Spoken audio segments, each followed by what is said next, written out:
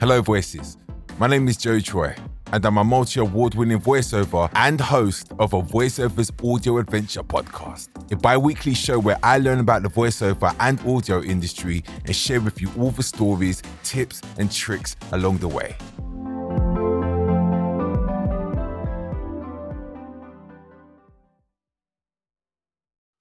Welcome to another adventure.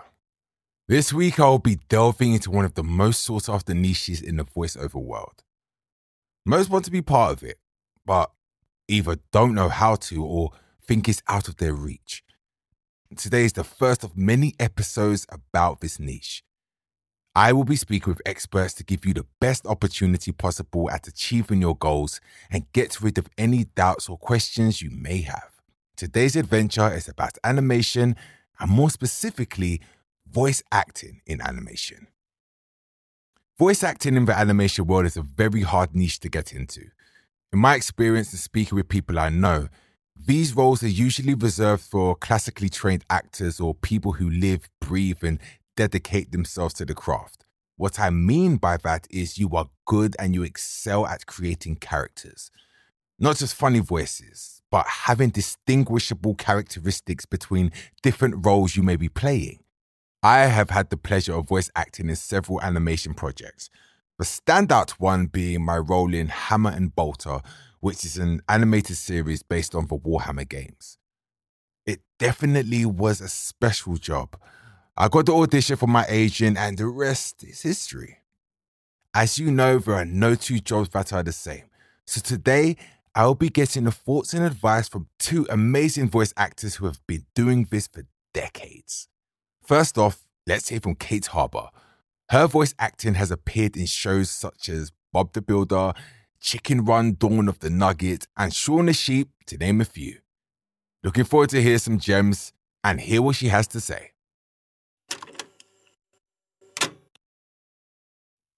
Hi, I'm Kate Harbour and I'm an actor. I've performed in many things, but my niche, I suppose, is animated characters, from Bob the Builder, Octonauts, to Shaun the Sheep, and Chicken Run, Dawn of the Nugget. Out now, go and see it, it's great.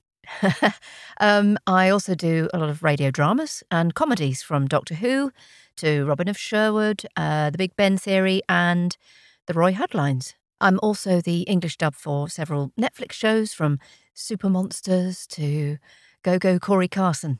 Well, I suppose I fell in love with the Muppets, you see. And, that's where it all started. Right, so a misconception. It's just a silly voice, isn't it? No.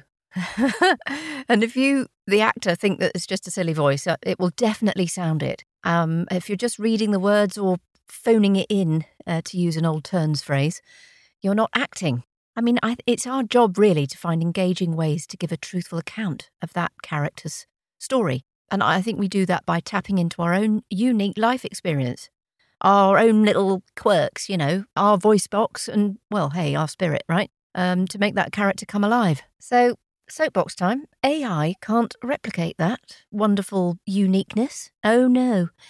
You can hear it, can't you, when someone's not being genuine or the real deal? Being human. Okay, hardest thing about what you do. Constant self-promotion and marketing.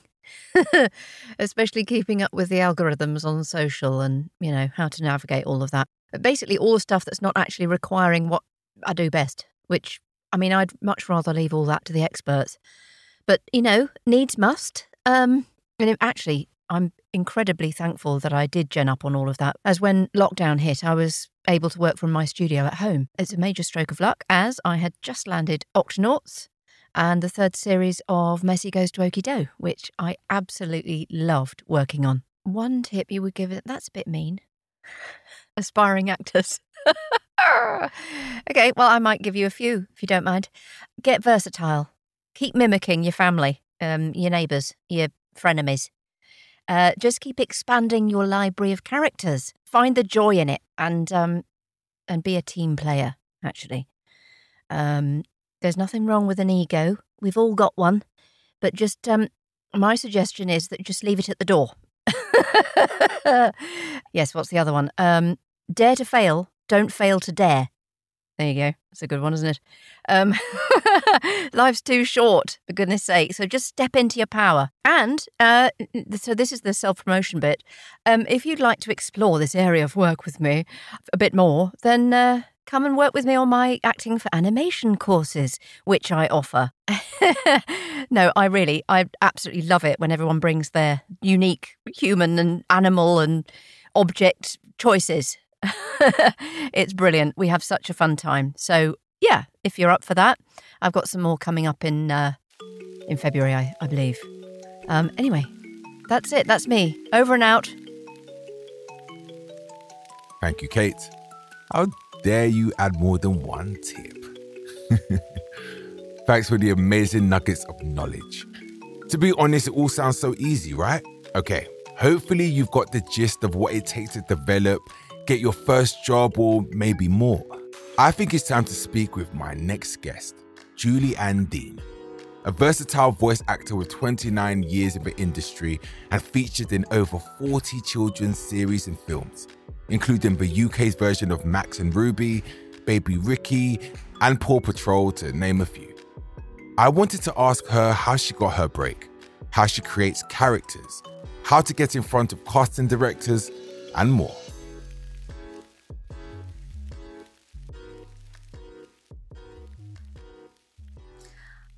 Hello, I'm Julianne and I'm a voice actor. I've been doing this for 29 years. It started when I was 16. I wanted to say 2 then, but that's I started when I was 16 and in a children's show, and then I've been working on children's animations mainly for the last 29 years. Yeah. Lovely. And I blinking love it. I really do. I really do. So, how did you get to where you are today? Like, what made you go into the world of animation? Did you choose it or did it choose you? It chose me. Okay. Well, I knew I wanted to be an actress, and my dad was in the army, so we lived in Germany, and it meant that a lot of avenues for becoming the next Judi Dench were limited. Yeah. So we had like one TV channel, and there was one local theatre within the barracks. So I used to just write when I was a kid. When I was a teenager, I used to write to TV shows in the UK and stuff like that. Can I be in it? Can I? No, you live in Germany and you're like 12. Leave us alone. But when I moved to the UK, it was just like, wow. And so I spent my evenings after school. I would write to casting directors, and I would I'd phone them. Hi, it's me. I've arrived. Anyway, lots of them were very polite, and but one of them said, "Well, try and get more feathers to your bow." And I thought, well, I can sing. Even though I can't. I mean, I'm pretty average, but I'm okay at singing. Yeah. So I thought, right, I'll go and get a singing demo done. So I went to the local recording studio in Gloucester where I lived, and they had posters for animations. Wow. And I was like, why you got that there? And they said, well, we do the voices for them. And I was like, what? It wasn't something that had ever popped into my head. And so I was 15 then, and I said, can I have a go? And they said, yes. And so they let me play about behind the microphone. And they said, well, actually, we've got a BBC children's show that we need to dub from German to English. Do you want to audition for it? And I was like, yeah. So I got I auditioned, and I got the part of the main girl in this show called The Little Vampire, which was for BBC. Okay. So that's how it all started. And so it's not a very conventional route, if there is a conventional route into it. Yeah, true. Yeah, so it makes it difficult to offer advice to people starting out now. But I think I know. I mean, that doesn't mean to say I can't help at all. Yeah. What do you think are the biggest misconceptions about what you do as a working on animations? What do you think? That it's easy Anyone could do it. No, they're all true. No. No, I'm always surprised. I always think everyone can do it, and then I'll get somebody in here or whatever, and I go, no, just do this. No, but I've gradually gotten better at directing. I used to be a terrible director. I just do that parrot thing. No, just do it like this. Hi, how are you? And they'd be like, what? So now I'm. What would I say? I'd say the biggest misconception is that it's all just about the voices. It's not just about the voices at all. And so I'll often get people saying to me, I can do silly voices, and I'm always getting told I can do. And honestly, that's a massive bonus. It is. I mean, it really is, but it's not the main thing. The main thing is learning to act. So if you want to get into animation, you really need to know about acting, because there needs to be truthfulness in it. Kids are not stupid. They really aren't. And especially these days, with everything that's out there, they're not going to buy it if somebody's just not believing their words. So that is the biggest misconception about working in animation. Do you feel like you need to be able to do different types of voices / characters to be able to be successful? No, you don't. I do. One of my things is that I'm quite versatile, but you do not need to. And it because I think now, especially, people are looking for authenticity. Yeah. And so they will make that extra effort to get somebody who's authentically that accent or from that background. And so that means they will get the main roles and things, which is really good.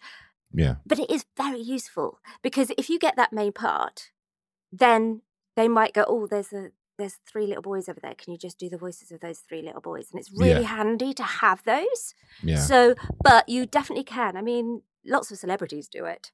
They just have their voice on things. So, yeah. So there is an opportunity, I'd say, but I do think it is worth working on other characters.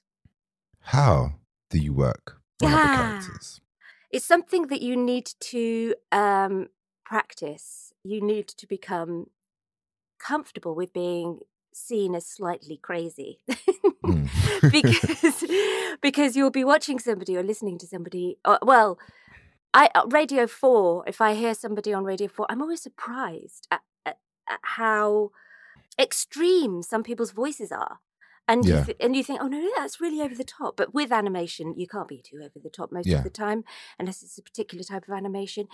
So I'll take a quality from somebody's voice, and then but like I said, the main thing is the character, and you get you get the character and the acting from the script. And if it's not there, you make it up. And so then you've got the voice, and then you've got the character, and then you try. No, that doesn't quite work. And then, let's look at the artwork. Yeah, I can see that they're quite, they've got great big lips. Perhaps it would help if I gave them a bit more bubble in their lips. I don't know. Anyway, you make up these words that make sense to you, because that's fine.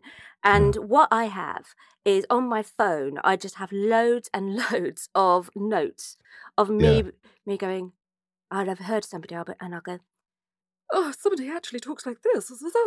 I'll start recording it into my phone. And then I'll listen to it when I have an audition or whatever come up.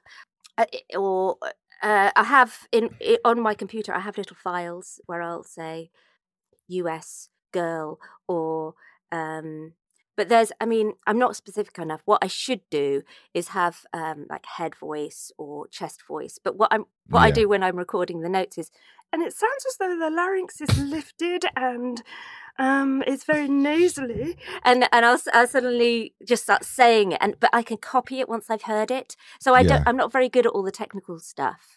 Yeah. Nick Redman is. I'll do a quick shout out to my girl, Nick Redman, because she's really good at that. And we run an acting workshop together sometimes, because she comes at it from the technical side and me from the acting side.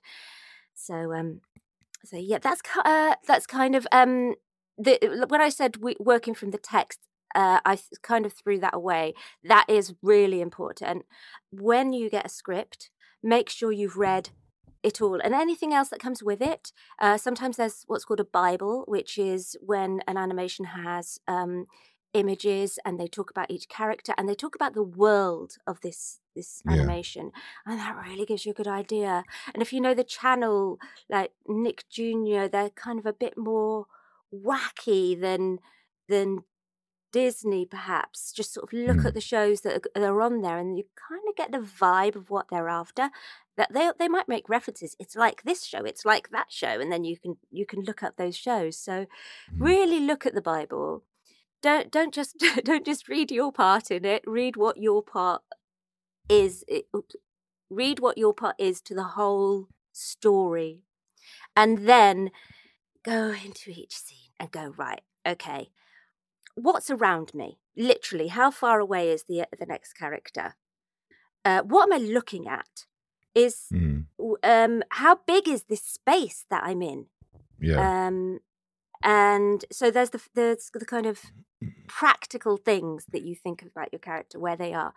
And so if you have an audition, I think it's really good to mix those things up. So it's a bit interesting for people when they're listening back. But yeah, that's one thing. So think about that. And then from the emotional side of things, think, what do I think of this person that I'm talking to?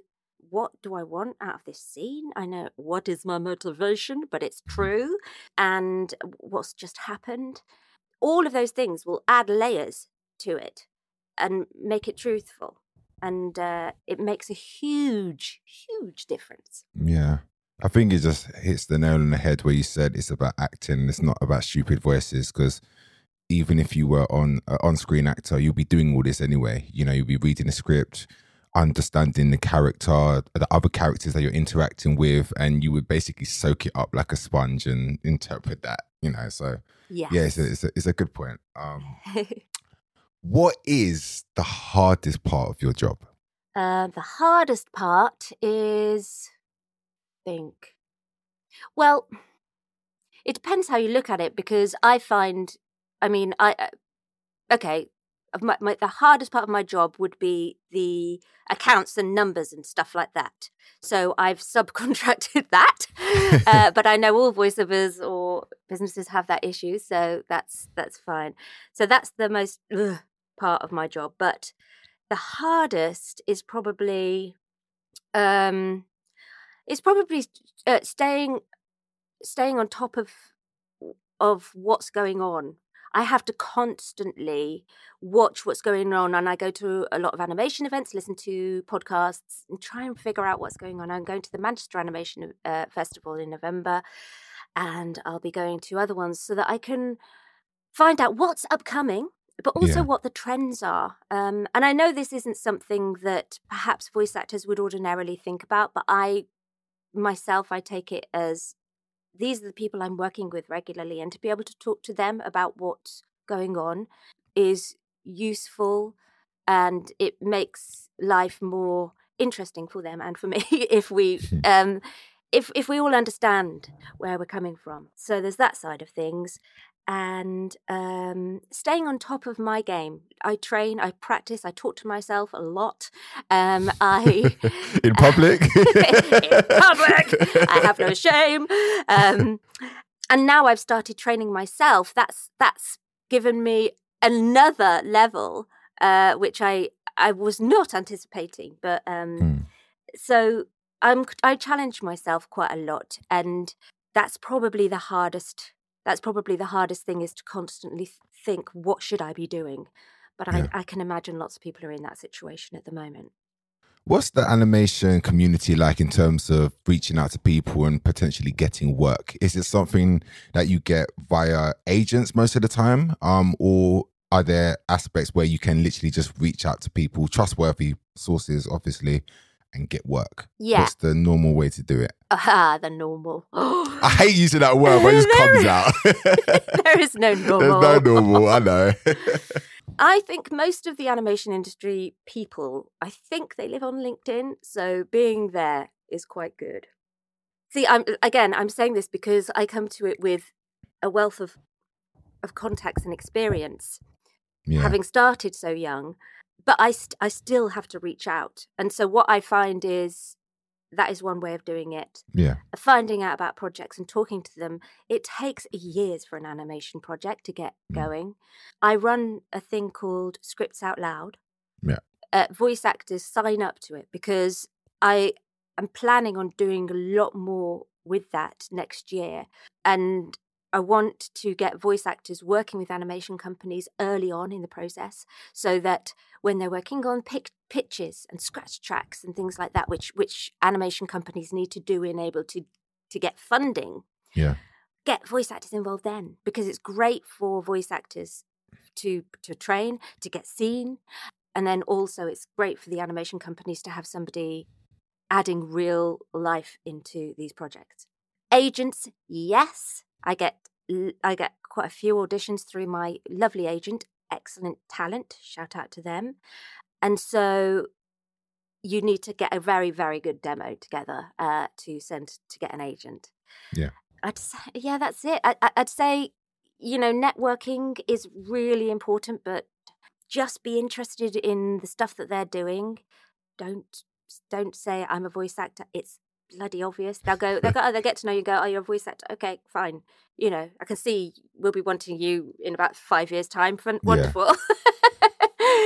So, I don't think there's anything wrong with reaching out to production companies, but just find out about them a bit first. Don't just do a blind mailing. Find out about them. And I'd also say, don't go straight in with your demo. Wait till they ask for it. Yeah. Okay. When you're recording, do you, I would assume you record mainly in a studio on location, or is it 50-50 at home location? No. How does it work normally? No. I mainly do it in external studios. Okay. I do sometimes record them here, but it's quite difficult to record a picture in my studio when it's just me. So I have a few studios that I'll go to. That's it. I'll go there. And what does a recording session look like for you? Well, I do a hell of a lot of dubbing. That's my main bag, really, in animation. It certainly is probably about 80% of my animation work's been dubbing. So that's when content needs to be localized to that certain country to enable people from all over the world to hear some fantastic content that they otherwise wouldn't have heard. And so I will go into a studio. Most of the time there is no director. It's just me and the sound engineer. Interesting. And then me and the sound engineer get to know each other very well because we'll be working together for a long time. And you do, I don't know, maybe 4-hour and sessions, 5 hours, 6 hours sometimes. Yeah. And how many breaks are you getting in between, like, each session? Like, how you said 6 hours, but how long are you actually recording for in each? If I had a 6-hour session, I'd probably say, right, can we do like 3 and then lunch and then 3? But I can have, they're not torturers. You just have just go, I need a break. Yeah. I'm not holding on to go I to always the toilet. get scared though. I always get like, oh, I've been recording for 3 hours. My throat feels like it's gonna bleed. Oh, can I ask for a break? And I know I should, and I'm entitled to one, but I'm like, I just feel the side eye is looking at me. This is one of the things that I teach in my workshop is empowerment. You are in charge. I mean, you got the sound engineer there. If the words of the original language are too loud in your cans, it is your responsibility to say. And then because you'll only come out of there thinking I did really badly when you could have actually controlled that situation. What is your favorite project you worked on to date? I do get asked this one a lot, and I think it still is the same, which is Toby's Travelling Circus. Okay. It didn't get commissioned for a second series, but I really adored the characters we played. And I think it's because of the timing as well. It came, and it was an original animation. And me and Jimmy Hibbert and Joanna Ruiz, the three of us recorded all of the characters in it. And it was a big circus of characters. So obviously we were able to find these amazing characters, and they're from all over the world. You know, it's a circus, all different animals, a big robot, all sorts of a dodgem. I was a dodgem, and there were a ragdoll. There were all sorts of things in this circus. So we were like, I mean, kids in a sweet shop. And unlike a lot of the dubbing I do, we were all in the room together. Okay. And we worked with a brilliant director called Barry Purvis, who I still I'm friends with, and I get him involved in Scripts Out Loud. He's the most lovely director. We were able to rehearse and play about with it before we then went ahead and read it. And working with Joe and Jimmy, who are absolutely amazing voice actors, hugely versatile, and they really throw their energy and you can tell that they can act. It's just so, I was like a sponge learning from this experience. I think that's why I liked it so much, as well as all the variety in it. It was learning so much and being really proud of what we achieved in the end. So Toby's Travelling Circus, definitely still my favourite. I'll check that out. I think I've heard of it, actually. It was on Milkshake a few years ago, but it didn't go on. I'm not exactly sure what didn't work about it. Sometimes you can work out why it wasn't working, but I watched it and I thought that's good. But for that one, it just didn't go on, unfortunately. We recorded a second series, but then they didn't make it because it was all stop frame animation. Oh, okay. Yeah, so it takes a long time to make it. And we got one more question. One tip to anybody listening out there that wants to start their animation journey. One tip. Go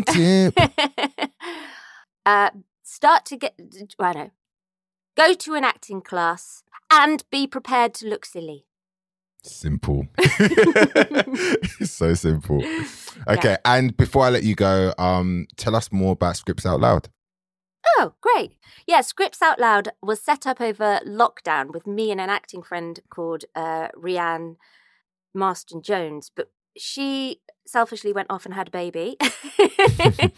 So it's been very, very quiet. We haven't done much, but we did over lockdown. We ran these events where we'd get actors coming onto like these Zoom calls, and then it attracted lots of people from the animation industry. So we had lots of illustrators, animators, obviously the writers and the voice actors were in the same room together virtually, with a voice director directing, and then at the end a producer would talk about what they thought of the whole script. So it was a really collaborative and creative process, but it's very time consuming organising it, and me and Rianne, we didn't really earn much money doing it, but but we still want to. No, she's had to stop.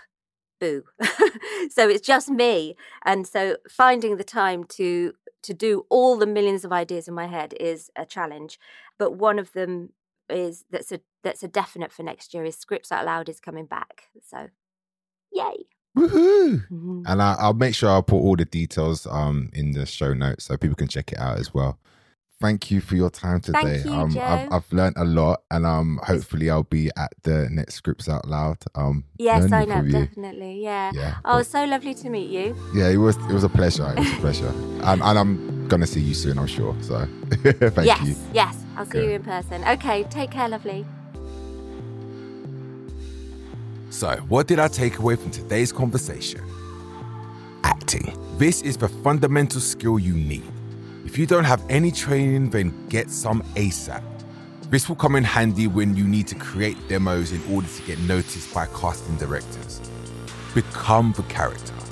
The way they talk, walk, look, behave, environment, etc. All these things can be portrayed by voice and help make every character distinguishable from one another.